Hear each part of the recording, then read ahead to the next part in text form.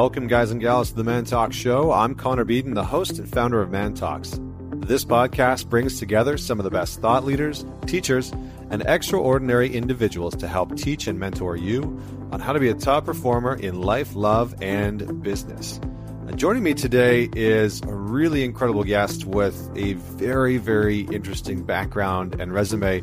Joining me today is Mr. Isaac Lidsky. Now, Inc. magazine reported that Isaac Lidsky may possess the most eclectic resume in business, and to be honest, I would actually agree with them. And you're about to find out why. So over the years, he has been a child television star. So he played the role of Weasel on NBC's Saved by the Bell, The New Class, which I didn't watch. I watched the original one when I was younger. I think my sister loved that show. And he was a Supreme Court clerk for Justices Sandra Day O'Connor and Ruth Bader Gingrich, which is incredible. And the co-founder of an internet startup, along with a myriad of other things. He's done a TED Talk. He's done some incredible things. But just to give you a context, to give you a little bit more insight into him, he graduated from Harvard at the age of 19. 19! He graduated from Harvard with an honors degree in mathematics and computer science. He then founded X+1 with Media Math's Joe Zawadzki. Hopefully I'm saying that right. And that was later acquired years later for over $230 million, which is incredible.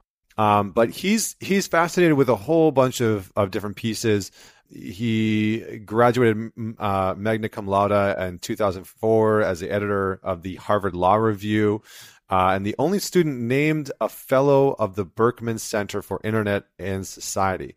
So he's done some absolutely incredible things. One of the big things that is a very interesting piece about this is that during his early life, so he was actually a child actor in his teenage years, but in his teenage years he was diagnosed with a very rare disease that actually caused him to go blind. And so he was able to get his degree while he still had his sight, but by the time he was in his mid-20s, he basically had lost his sight entirely. And so done a lot of things. He did a really incredible TED Talk, and which there's a link in the show notes that you can check out. And one of the really cool things is he wrote a book called Eyes Wide Open, and it's very interesting because really what this whole episode is all about is our perceptions of the world, and Isaac and I sort of take a philosophical look at how we perceive reality, not just from our senses and our perceptions, but from everything else, from how fear shapes our perception, how different components of our life and our brain and just our emotional body actually shape the way that we view the world, how assumptions play into that, and how we can start to reform, reshape, and empower ourselves to have a much stronger outlook on the world, how we can move through fear and integrate it, how we can leverage acceptance, how we can start to remeasure our own version of success. And he shares some personal stories. He shares some personal adages, but we also just have a little bit of a conversation around here's how you implement some of these things. Here's how you shift some of your mindset and have a different view on the world when your mind starts to fixate on certain things and takes you down a very negative spiral. And one of the things that he shares is his journey in going blind. Obviously, he had all of these assumptions, he had all these judgments, he had all these fears. And he kind of said, I felt like my life was over in some way, shape, or form because I didn't know what was on the other side, and I felt like I was losing one of the most important parts of me. And so he's got a very incredible story, and there's some really, really great nuggets of wisdom in here. So make sure you grab a pen and paper. For the guys that are listening to the show, don't forget to head on over to the Man Talks community on Facebook. And join up the conversation there. We've got some amazing men from around the world and really, really solid conversations. We're going to have some men's weekends that are launching soon, so keep your eyes and ears out for that. I'm going to be running some men's weekends on the West Coast and on the East Coast, and I would love for you guys to join me. We are going to rent out an incredible cabin and basically bring guys in to do some really great work around finding your purpose, improving your relationships and having a healthier, stronger body, mindset, soul, you name it. So keep an eye out for that. And last but not least, definitely check out the Alliance. We've got an incredible group of men online that have weekly calls. So I will leave that there with you. And without any further delay, please welcome Mr. Isaac Lidsky. Thanks for having me. Yeah, I'm excited for this conversation, my friend. I watched your TED Talk. I did some background research on you, and I think one of the things that I loved was it says you have a very eclectic resume, and I agree with that. I was like, the more I learned about you, I think the more I felt aligned with you, just in the sense that you seem to be a bit of a Renaissance man, which I really appreciate in the modern day times. Yeah, well, thank you. Yeah, I've been blessed to have a lot of different chapters, I guess, to my story, and it's been a lot of fun. Yeah, absolutely. Well, before we dive too deep into the conversation, I have to ask you the question, because the listeners love this one, which is, tell us a story about a defining moment in your life that made you who you are today. Sure. Well, there's of course the classic boy meets girl story of how Dorothy and I met, and that largely defines my life today. And we have 4 children, and so I could tell you some of those stories, but. So a lot come to mind. I guess for our purposes, a story that is largely defined the way that I look at the world today is sort of the story of me losing my sight. So I was diagnosed with a blinding disease when I was 13 years old, in advance of really any symptoms, and sort of told that I would sort of progressively lose my sight and go blind. And that ultimately did sort of come to pass slowly over about a dozen years, from age 13 to 25. I lost my sight, and today I'm blind. Yeah, I mean, that must have just been like a very transformational and transformative experience. I mean, it can't not change you or us in some way, shape, or form. And it sounds like you've learned quite a bit from that. It sounds like that transition in your life, that period of your life, shifted quite a bit in terms of how you perceive things, how you analyze things, and I really like some of your perspective on some of these components.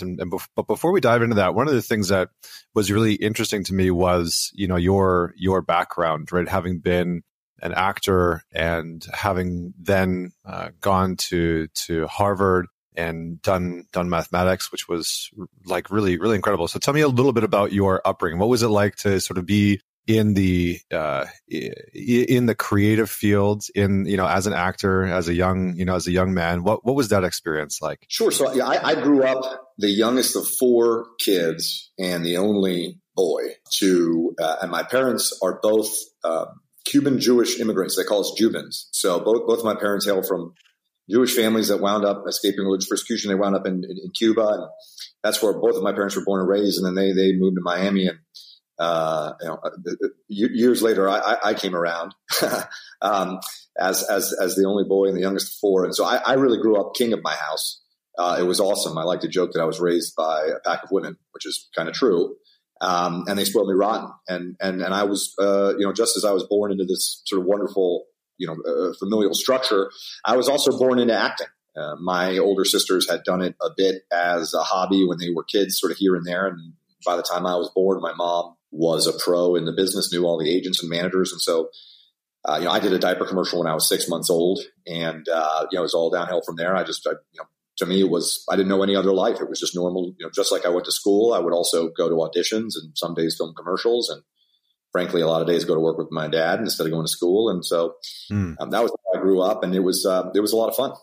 Nice, man. I like that. I like that you say you did a diaper commercial and then it was downhill. It was like diaper commercial was the highlight. Yeah, I peaked early. Very early. Nice. Okay, so what caused you to tell me a little bit about your academic career? Because were you homeschooled? Were you were you able to actually go to school while being an actor at the same time? Yeah, so in my case that worked out. I always had a homeschool that I was in theory going to when I wasn't working or traveling, and yeah, with the aid of committed parents and committed teachers, I was able to stay up with my schooling and excel in school, even as I had this enriching sort of career on the side. Meanwhile, all this acting craziness sort of culminated in me landing the role of Barton Weasel Wiesel on a sitcom called Saved by the Bell, the new class. At which point, my mom and I moved from my hometown of Miami out to LA, and it was sort of my first taste of bright light, big screen, and kind of, my first taste of whether this would be something that I wanted, as a future for myself, as a career for myself. It was also right around that time that I was diagnosed with my blinding disease. So it was an interesting time in my life. Yeah. What was that like as a teenager, just going through that experience of starting to have some of this, success within acting and, kind of moving around like that. And then also having this, this diagnosis. How did you manage that? So we're always, looking through the sort of filter of hindsight. And the way I look at things, now sort of a couple things were going on around that time. One, as fun and exciting and wonderful and remarkable as sort of the entertainment business can be, it's also unusual and not without its sort of drawbacks and complexities. And upon sort of making it out there to LA to do this sitcom, I very quickly realized that there was a lot more to this that I didn't necessarily love for myself or didn't necessarily think made a tremendous amount of tremendous amount of sense in terms of my future.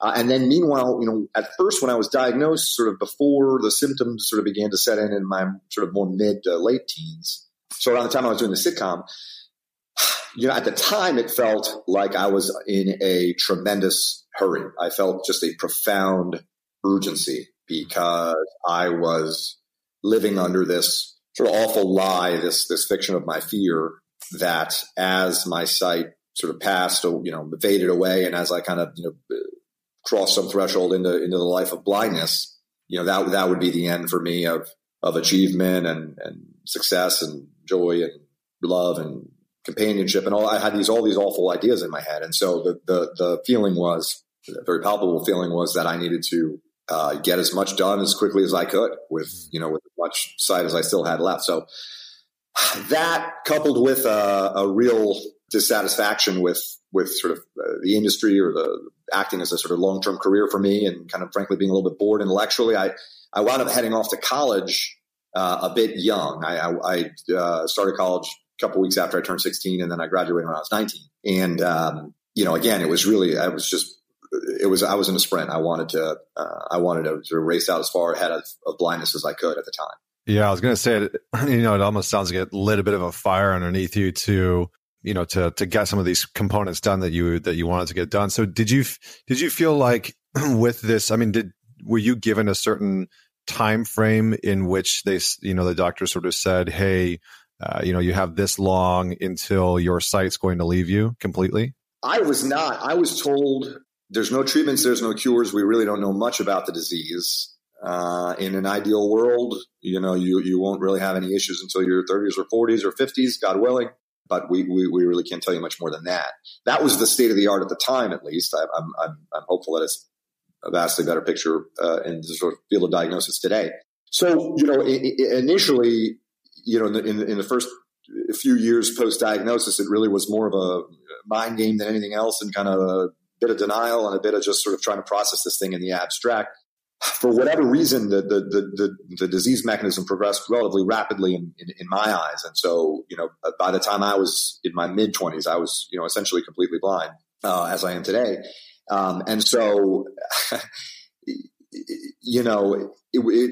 I often tell people that the experience going blind is about 100 times, was for me at least, about 100 times more difficult or challenging than the experience of simply being blind.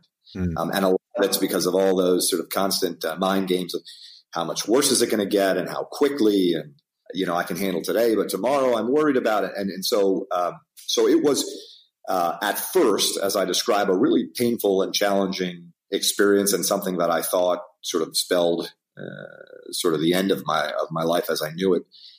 In an incredible way, though, really the experience of losing sight, itself, really gave me a profound new perspective on life. It gave me sort of profound insights that have proved to be sort of among the best things that have ever happened to me in my life. So it's a complicated story. It's not a simple story, but ultimately I was able to like I said, I lost my sight, but I gained this vision. Man, I wouldn't trade it for anything right now. Yeah, yeah, amazing. And it sounds like you've really not only had that shape you, but you've sort of shaped your perspective of it, which is incredible. Before we dig straight into that, I'm curious about, you said that you went to university or college. I'm Canadian, so we always call it university. But you went to Harvard at a very young age. Why did you pursue mathematics? Of all the things that you could have done, knowing what you knew at that time, why did you pursue mathematics? So I had always loved math, and I did a math and computer science major. And to me, math is just this immensely beautiful and powerful way of thinking conceptually, of solving problems, of relating experience to some objective framework. Computer science is largely the same. I later went on to law school. I had long wanted to go study law. In my mind, that's really similarly another kind of mode of thought, another tool bag. So I've long been drawn to, the sort of the immense power and flexibility of the human mind, and the way we can develop different modes of thinking and different modes of problem solving for ourselves.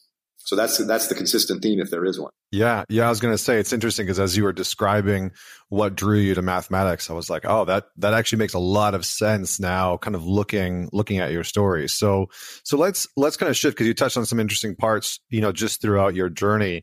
And one of the biggest pieces that stands out for me that, I feel just like I probably could learn personally from you in this space is how we create our own realities and how we create our perceptions of things, and how those can easily be distorted in many, many ways.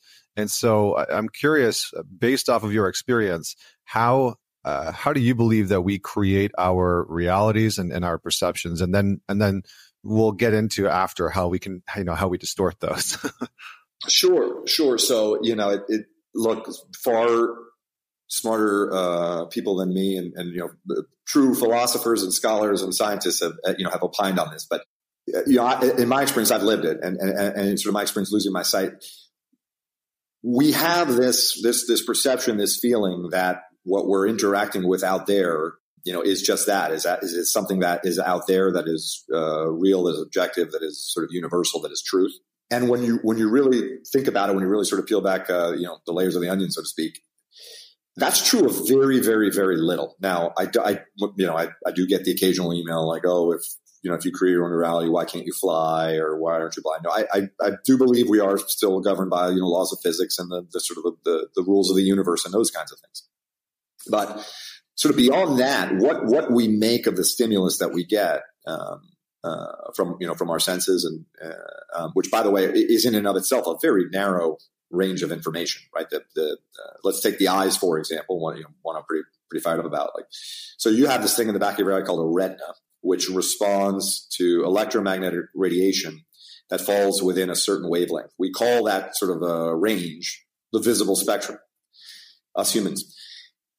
It's a pretty bold claim for us to just sort of define the visible spectrum with reference to that narrow band of electromagnetic radiation that happens to tickle our photoreceptor cells.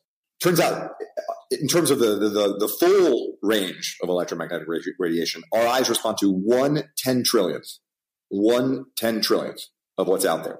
So, I mean, to say that the instrument with which we see the eyeball, with which we collect data, gets 1/10 trillionth of the information out there, and yet to walk around believing that you have some idea of what the world, quote unquote, looks like. The concept is preposterous.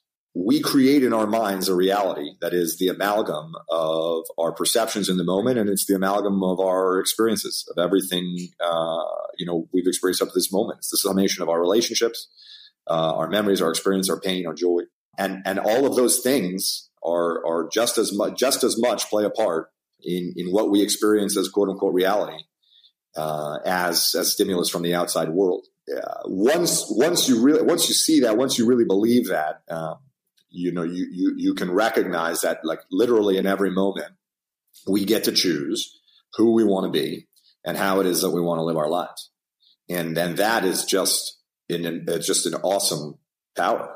It's our ultimate power. And I firmly believe it's why we're here. Yeah. And so I try to do so with awareness and purpose. Yeah, I was going to say, I think what you're what you're referring to really is a reminder for people to help remind everybody that on some level we only really see a fraction of the truth of what's actually there, whether it's in a conversation with our spouse or a coworker, or just an interaction with a barista at a coffee shop.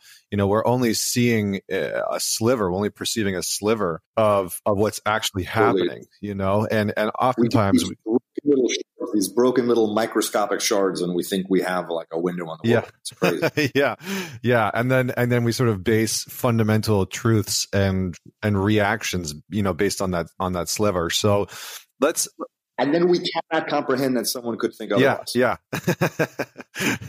It's so very true. So let's talk a little bit about distortions, because I think, what we're really talking about is on one hand, there are ways in which that we perceive the world. And I think that what, you just breaking down how we see things with our eyes is so applicable for how we can see things emotionally as well, and how we can see things in terms of context. So what are some of the pieces that distort our perspective of reality? Well, I talk a lot in my book about fear. I think fear is a very big one. I think it's a really sort of pernicious force in our lives. Evolutionarily, sort of biologically, it serves a great function, and it's something we need. But in our more enlightened selves, it's a really pernicious force. So I talk a lot about fear. Ideas of self-acceptance, of self-love. We have an ability. Us humans, despite our immense capacity for gratitude, for joy, for love, we can walk around and tell ourselves just awful things. We tell ourselves these stories about we're not good enough, we're not smart enough, we're not this enough, we're too this, we're not enough of the other thing. And we believe the stories we tell ourselves.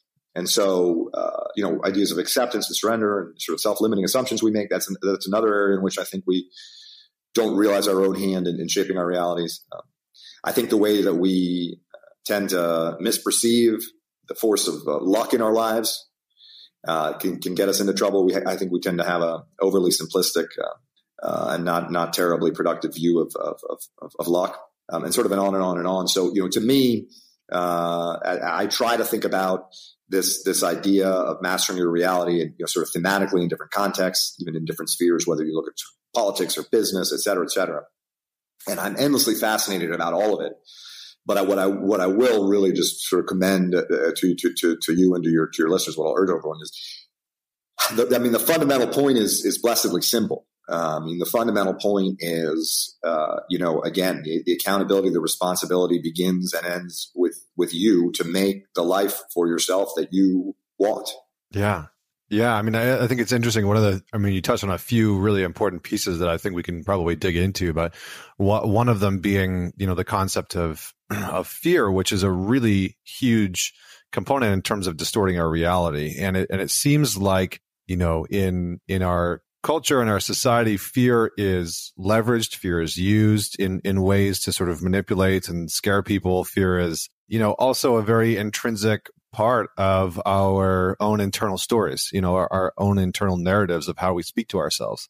So can you give a little bit of context? Because I'm sure that, I've always found that personal experiences are really powerful. And I can imagine that having gone through something like this, there must have been a ton of fear on your part, like, going through losing your sight, especially at a young age like that. How did you start to face and manage, or at least deal with, the fear that was coming up in those situations, and how did you actually start to move through that? So, in truly remarkable ways, as I was saying earlier, sort of the disease itself was kind of part of the cure. And what I mean by that is, as I was experiencing sort of more and more viscerally these sort of fears as my sight was beginning to deteriorate, with the very deterioration of that sight, sort of the curtain was being pulled back, and I was kind of able to sort of see the wizard kind of behind the curtains, if you know what I mean. Mm-hmm. So put another way, as my sight deteriorated, and I was able to literally sort of see for myself how this magical illusion, right, this experience of sight, it's amazing, right? It's so believable. It's so real. But I was able to experience for myself, literally see how it's just that. It's this masterful illusion. that is built up of just far more than data from the eyes. Data from the eyes is about 10% of the story. And 90% of it is other stuff. And it turns out that when you start degrading the data that gets back to the brain from the eyeballs, and the brain is still trying to do its best to keep the show going, man, you get some really weird effects. And when you start to see it and pick them apart, you can actually kind of start to understand what's going on, if that makes any sense.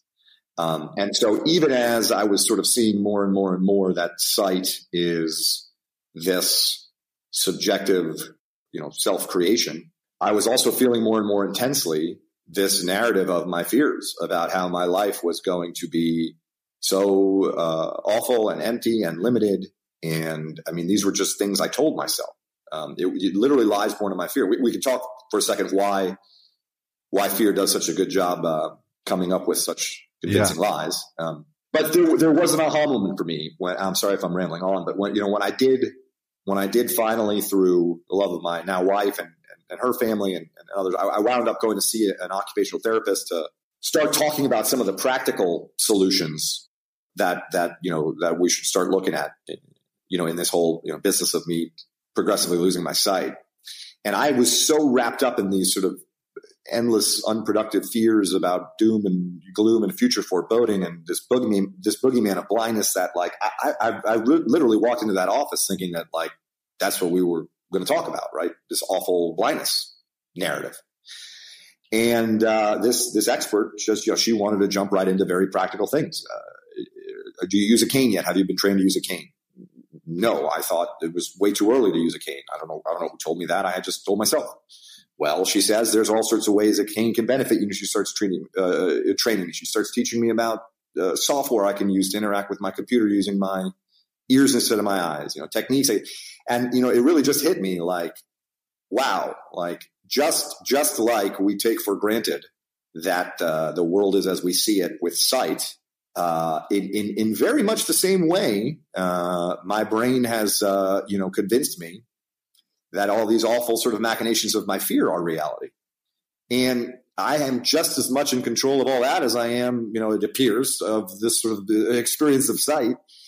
And gee, I wonder what else I'm in control of here. And, that led to a lot of introspection. And as I was kind of rebuilding my understanding of who I am and who I want to be, and as I, and accommodating my blindness in that story, I was able to really think a lot about the full extent of this, what I call my sort of eyes wide open vision on how we, on how we shape the lives we live. And that, like I said, has just been an immense source of fulfillment and joy and reward and success in my life. And so it's something that is a pleasure to share. Yeah. Yeah. I mean, I think, it's so interesting, right? Some of the pieces that you're talking about, it's almost as though losing your sight in some way made the sort of perceptions of the internal dialogue, the internal narrative, the inner critic, the fears, all of those things sort of become much more pronounced in a way. And it's interesting because I've, having like done a lot of work with men and couples and whatnot, and doing that type of work with people for a very long time, it's almost like our senses can distort in a way our internal narratives, and they can sort of block us. They can be the thing that blocks us from being able to understand our internal narratives and dialogues.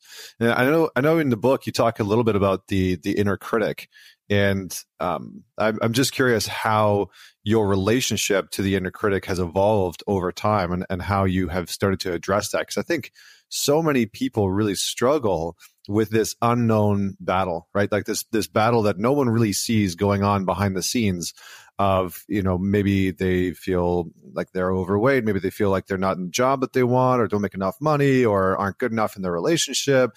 And most people never see that inner critic sort of at work inside of our psyches, tearing us down or tearing us apart.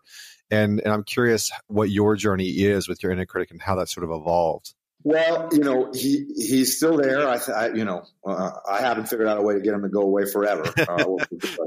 I mean, for me, the exercise is in keeping him as quiet as possible. And really, let me take a step back. Before you even get to that, I mean, I think really a lot of the work is in just sort of keeping clear who's who in your head up in there, right? Who's representing all these different voices, right? In other, I guess you could call it introspection. I worry that introspection in a lot of ways is a dying art. You mentioned how we can be distracted by our senses. Certainly sight, is a computational hog, right? It takes a lot of our computational power or whatever. We certainly are living in very distracting times generally. And so, for all these reasons, I fear we're not doing as great a job as we should maybe with introspection. But I think that's ultimately what it's all about, right? I mean, it begins with a zealous commitment merely to be aware of all of the things that you are telling yourself, and a commitment to, upon hearing those things, upon really hearing those things, question them. So you tell yourself, there's no way I'm going to go ask for a raise to my boss because, well, why? Why not? Well, the boss would, that guy's a jerk or this. Okay. So what does that have to do with you? What is within your control? What is right? What expresses who you want to be? What's consistent with your values, right? That's where, frankly, I think we need to do a lot more work.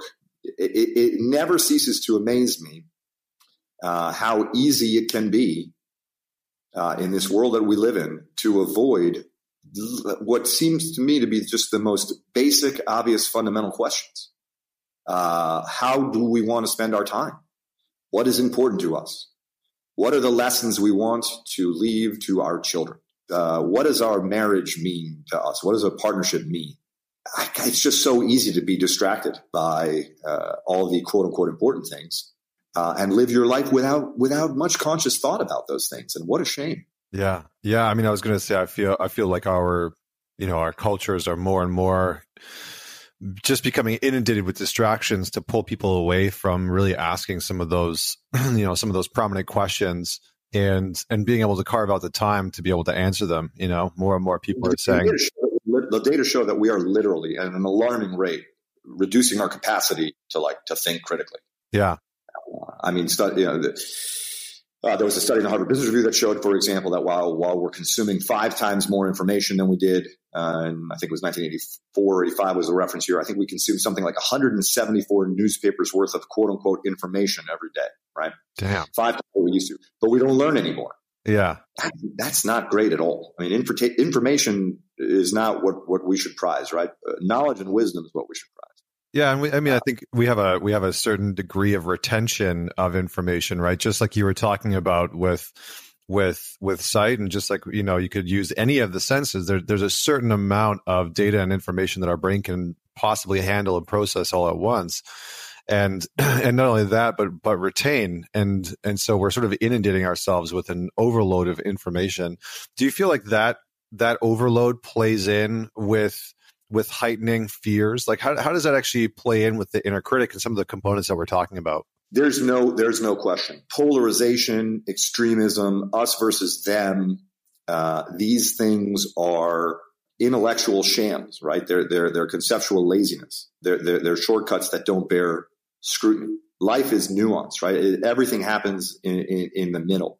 The point is to be able to have the conversation about disagreeing on policy, right? The point is not to be at war and hate each other. And I think in very pernicious ways, social media plays a role, our politics plays a role, sort of all of the above. But I do, and I hope I'm wrong on this, but I am at a point where I feel grave concerns for where we're headed and what we're doing about it. More importantly. And that, that's not to even begin to mention things like, the state of our climate and, the increasingly perilous risks to the very survival of our species seems like something we might want to pay more attention to as well. Yeah. No, absolutely. Do you feel like some of the external challenges that we face are a result of just our internal psyche and the constructs that sort of universally or as a collective we've sort of agreed upon? Because one of the things that I see sort of happening continually over and over again is that a lot of the external structures, a lot of the external power struggles that we see in our society are almost representations of the internal shadow parts of ourselves that most people don't want to deal with. Most people are unconscious to, or they don't really want to ask questions about or dissect or think critically about, and they sort of get swept by the wayside. And we have the culture of distraction and coping mechanisms so that people don't have to actually deal with those internal questions. So have you observed this? Does that land for you? No, it most certainly does. I mean, for me, it's just life is hard. I mean, these issues that we deal with, just even within our own minds and hearts, let alone our own families and communities, let alone our country and our world. I mean, it's complicated, it's hard, it's messy, it takes effort, it takes thought, it takes commitment, it takes nuance. It seems to me the extent to which we find it okay to be sort of increasingly lazy intellectually and to just say, okay, it's whatever is going to sort of kind of come up on this screen or in this filter bubble or in this sort of news group that I like, that's good enough for me. And this headline, for example, seems interesting enough for me to share it with my 1,000 friends, but not quite interesting enough for me to actually read it. Things like that. I think we've driven thought and deliberation and quiet sort of out of our conversations, out of our lives, and we need those things. Yeah. I mean, it seems like it's an unpopular thing, to do, but the thing that so many people are craving. Yeah. I mean, it's also interesting how a lot of our technology is structured in such a way to sort of put us in a bubble. I was speaking with a gentleman the other day, and we were talking about. He asked me if I remembered. It was like December 7th, 2006, or something like that. He asked me like a very specific day, and I said, "No, of course not. Like, of course I don't remember what was happening on that day." And he said, "Well, that's the day that Google announced personalized news." Where you could choose personalized news, and it would basically, then it would sort of target exactly what you wanted and it would pick for you. So all the news that you wanted to see and read and that you were interested in based on your political views or values or whatever. And he said that sort of fundamentally started to create this chasm between people. And I mean, it's just interesting, right? Because it's almost like a separation of our internal identities, a separation of our internal structures and players. And so I really appreciate the fact that you're saying, get to know this inner critic, right? Get to know this part of you. Your point's phenomenal, right? I mean, it turns out the more you can polarize people and put them in very extreme boxes and give them labels and categories, the more you can do all that, it becomes a lot easier to advertise to them, to market to them. Yes. And so we are insatiable consumers of media that is designed to make us as effective as possible as targets of advertising. And that's okay. I'm not saying anyone's evil in all this, but like those are the incentives. Like that is what has given rise to this world. And it is now incumbent upon all of us to look at it and say, are we okay with what has resulted? Is this a net good for us? Is this working for us? And I think, frankly, I am increasingly frustrated with the drip, drip, drip of news that comes out about these companies like Facebook, Google, even now Twitter.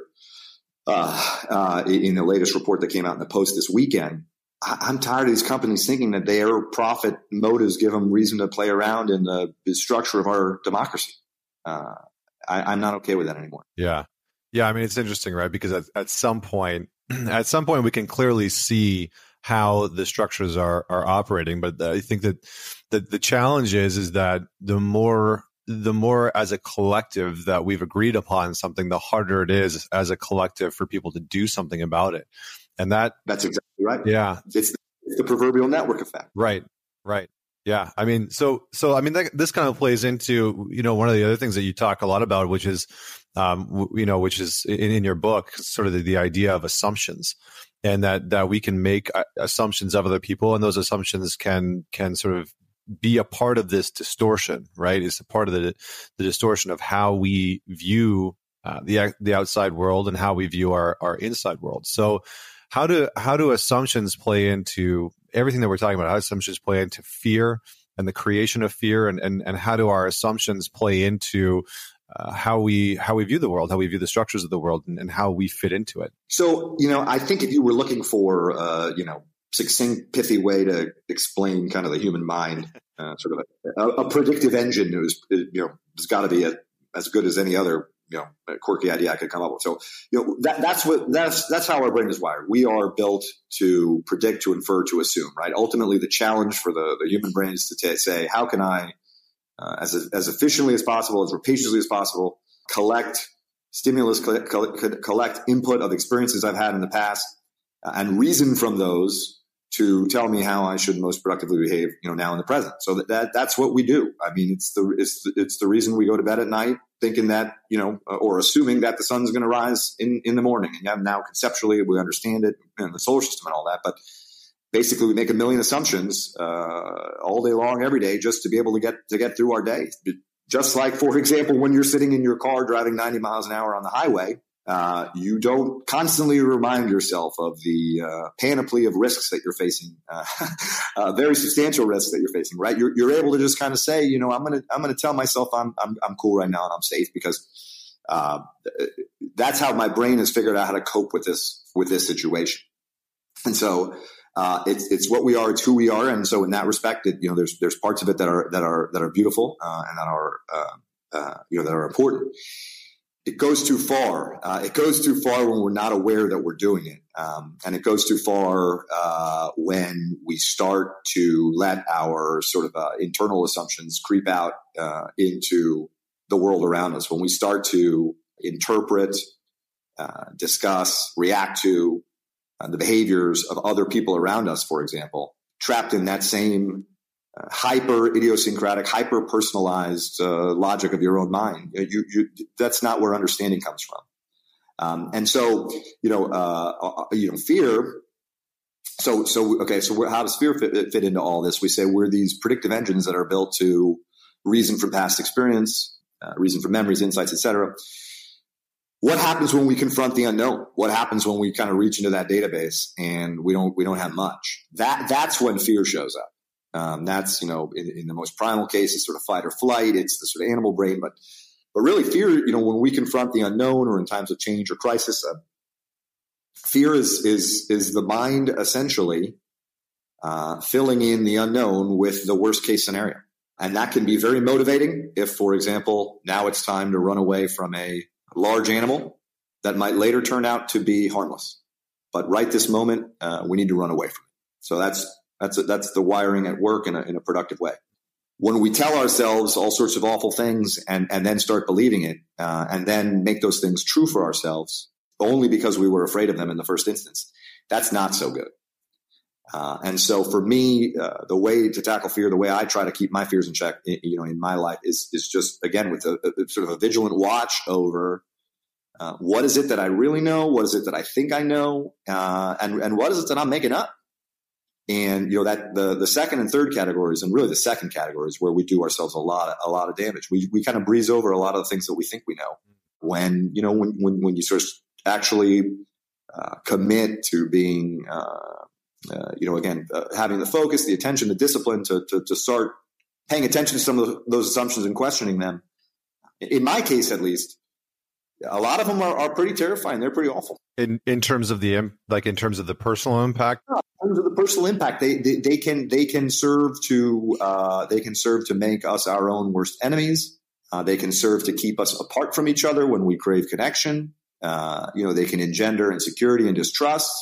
And we're ultimately really, really convincing storytellers, especially the stories we tell ourselves. Yeah. I mean, I can think of a few examples of, in relationships, in work environments where assumptions have led to just complete breakdowns, in communications and connections, in just so many aspects. I think one of the things that you said that really stood out was the part around the things that we're making up. And, I think as individuals who are, I think, the people who listen to this podcast are really individuals who are looking to grow themselves in some capacity, who are looking to learn.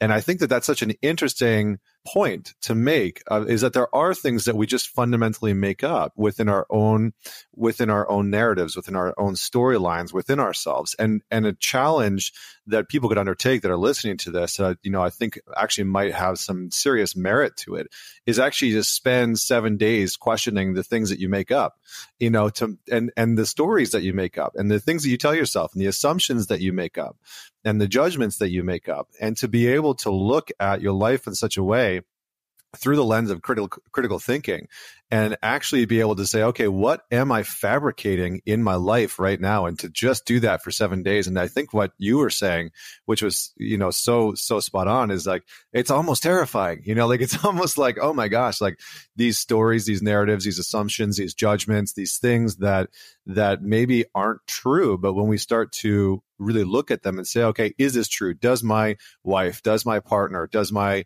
son or daughter or coworker, do they actually think this way that I've sort of assumed and made up? Is that actually true? And then to be able to go out into the world and actually ask that can be incredibly profound, because it can show us that our version of reality, our assumption of reality, might actually not be true. And have you noticed this distinction in your life? Like, or if you have, how have you seen it show up? I mean, all the time, I feel blessed to be able to relate to a lot of the people in my life, most of the people in my life, with very little, I guess, BS, not to put too fine a point on it. Life's too short for it, and there's no need for it. Beyond thinking. Once you start to become aware of all the assumptions that you're making, all the cues, all the sort of stories you're telling yourself sort of throughout your day, I think the next thing you'll quickly see is how frequently we react, almost instinctively or subconsciously, or certainly without much thought, to those stimuli. And that's where you start to realize, wow, like now I see where my choice is in all this. And so let's take anger, for example. We often I get angry all the time, and we often get angry, and if you're out there and you're in the mix and you're trying to relate to people and do exceptional things, it's going to happen. Almost always a response in anger. I mean, I can't think of a counterexample, but a response in anger will be counterproductive to what it is that you are trying to accomplish. Your own ends, goals, means, objectives, whatever you're in this for, a response in anger is going to be counterproductive to it. And so it's easy to say that out loud and to make the obvious conclusion, why do we ever react in anger? It's just as easy to dismiss the question as impractical. I choose to think about that question a lot. In particular, I choose to think about that question every time I get angry. Now, am I always able to overcome my anger and respond in precisely exactly the way I'd like to? No, I am a human being. I yell at my kids. It kills me when I do, but it happens. Whatever I do, I'm human. But at least I'm in the game, and I'm aware of it, and I'm honest with myself about it, and I'm honest with everyone else about it too. Yeah, and there's a strength in that. I think there's a real strength in that, because there's also a humility. And I think oftentimes where and this is sort of the emergence that we've started to see, is that there's a strength in truth, and that there's a large subset of people that are working towards that, and that they're fallible, and that they're not perfect, but they're working towards that ideal, that construct of being able to live in that way, in accordance to that. And then there seems to be a large divergence of people who don't want to do that, who see strength in staying in the shadows. Right, staying in the shadows and mistruths, and not having to take ownership over falsehoods. And I think that it's such a dangerous place to play, because it's a make-believe place. It's not a real place, and it's almost like the acceptance of, the living of, the ownership over a lie in many, many, many, many, many ways, and many versions of a lie. But it's such an interesting territory to play in. And so I like the distinction that you're saying. And I'm curious, because one of the last pieces that you talk about is, this concept of acceptance. And I think that we talk about acceptance so often that for people, it can kind of be like, like acceptance. Like, how do I think when I speak with guys, especially, they're like, well, how the hell do I even do that? Like, what the hell does that even mean? Like, how am I supposed to accept that, I have this health problem, or that my wife and I are getting a divorce, or that my kid is pissed off at me, like, or that I'm getting fired? Like, how am I supposed to actually accept that? And, it just seems absurd. And we've sort of been bred in a way to fight against things that we don't like. And so, for you, how has acceptance served you? How has it really supported you on your journey, on your growth? I mean, in every way. I mean, acceptance to me is the idea that it is not the circumstances that I confront in my life that will dictate, the quality of the life that I live. And so, it is incumbent upon me to make the life I want out of the constraints, I've been dealt. Society, humanity gives us countless examples of people who endure the most unspeakable of conditions. Thinking of Man's Search for Meaning, Viktor Frankl's amazing book about his time in the concentration camp, of course. You hear about POWs, heroes like John McCain, et cetera. Just people who, in literally the most unimaginable, horrifying of circumstances, find meaning, purpose, even joy for themselves. And they are masters of the idea that what happens, between our ears is our reality and is up to us.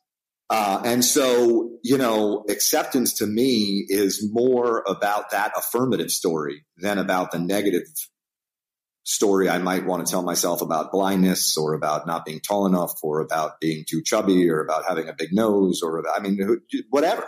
We all have the things we'd love to change. We all have our challenges, divorce. Look, man, we're living in a world in which kids are starving. So everyone's got their struggles. Acceptance is the so what part. Like, what do I want to do with what I have, with the time and the life that I have, before me right now. So to me, acceptance is an affirmative thing. It's not a negative. Yeah, no, I mean, it's interesting because I think that there's sort of like there's a few viewpoints on it. One is that it's a weakness, and others is that it's an inherent strength. And depending on where you fall on the spectrum of acceptance, and what your relationship is to it. I have a theory that people's abilities to really be accepting and have acceptance as a value, as a high value, is really dependent on their upbringing, and that they're sort of like parent dependent, and that parents really teach a lot of these values, but especially when it comes to acceptance and how kids have seen parents accept things in their life or circumstances, really teaches them the value of that in some way, shape, or form, versus whether that parent has rejected, or that parent figure has rejected acceptance entirely. That can also shape a child to say, like, no, you know what, I'm just going to reject anything that doesn't fit into how I think the world should work. I'm also curious in terms of how we can start to practice acceptance, because I feel like this is an important undertaking that a lot of people can start to practice. So for you, do you have a not a daily version of this, but how do you accept challenging situations? How do you allow yourself to step into that space? Sure. So for me, as it relates to my blindness, for example, because that's probably the simplest example, but this notion of acceptance, how it sort of plays out where the rubber meets the road in my life, is whenever I am making some decision that implicates my blindness in some way, I sort of put up a red flag, and I make sure that I am very careful to be super thorough and super honest with myself. So what I mean, for example, is if I'm invited to an event or social, whatever it is, and let's say maybe in the back of my mind, say, well, this is not the ideal situation. It's, on a boat, whatever. I need to walk a narrow bridge along a cliff and then get on a boat, and there's, pyrotechnics. And so maybe, as a blind guy, I could be forgiven to sort of sit this one out. So for me, that's a major moment in life, because that's a moment where you got to stop and say, all right, well, let's pick this up. Let's sort of unpack this here and let's pick it apart. If it is really true that I think that the excessive burden or this or that, or I'm not going to enjoy it, and as a result, I'm making a decision for myself that I'm going to pass. Like if that's what's really going on here, absolutely fine with that. If on the other hand, being really honest with myself, I'm kind of like, yeah, I think I'd love to go on this. And, parts of it kind of whatever, but or I really feel like I should, or it's important for business, or I told my kids I would. Then it's like, well, all right, now we kind of have a little bit of a conflict here. What wins out? What's my priority? For me, it's less about there necessarily being a right or a wrong answer, and it's just more about being really careful about the sort of subtleties in those stories you tell yourself. So, don't you start telling yourself you can't or you won't or pretty soon that sort of creeps into choose not to. You know what I mean? Yep. Yeah, no, absolutely. I mean, I think that's the big piece, for myself. Acceptance has been an interesting relationship. I always struggled with it when I was a little bit younger, just like trying to force things into play. And I started to notice that the things that I started to accept shaped and shifted my mindset. And it required me to have a little bit more, Carol Dweck wrote the great book Mindset, but acceptance really, when I started to practice acceptance in my life, I started to notice that it was one of the fundamental pieces where I would have a fixed mindset. And when I started to accept things, it actually started to shift me over to a growth mindset because I started to see what was possible rather than what wasn't working. And acceptance was really that bridge between the two areas. I totally hear you. Yeah, for me, really, acceptance is that like, so what? What's next? Kind of thing. Yeah, totally. Well, listen, man, we don't have too much time left, and we're almost done here for the day. But the last thing that I really wanted to connect with you about was being a husband and being a father. It seems like it's a really important piece of your life, and I'm curious about how you sort of juggle all the pieces of running a company. And, just being able to like manage all of those things and still be a great father, a great husband, carve out time for your kids. What's some of the advice that you can give to the listeners that are tuning into this show? By way of disclaimer, I think each of us gets to decide our own values and priorities. And I certainly don't mean to impose mine on anyone else. So, for me, however, it's almost easy because I live for my kids and by extension for my wife as well. For me, my children are kind of my grand unifying theory of life in the sense that not only first and foremost do I want to be there with them, to spend time with them, to teach them, to shape who they are and to enjoy them in the sort of sense of life balance. But for me, it's broader than that. In everything that I do, I want to live the example that I hope to provide for my children as their father. I am far from perfect in that endeavor. It is, again, it's my grand unifying theory. So for me, it's less again of a burden or a conflict and more of it's harmonious. As I'm thinking about what my next business project might look like, what my next endeavor might look like, how I want to sort of, organize my time, and my pursuits. My children and my family are really at the forefront of my mind in every way.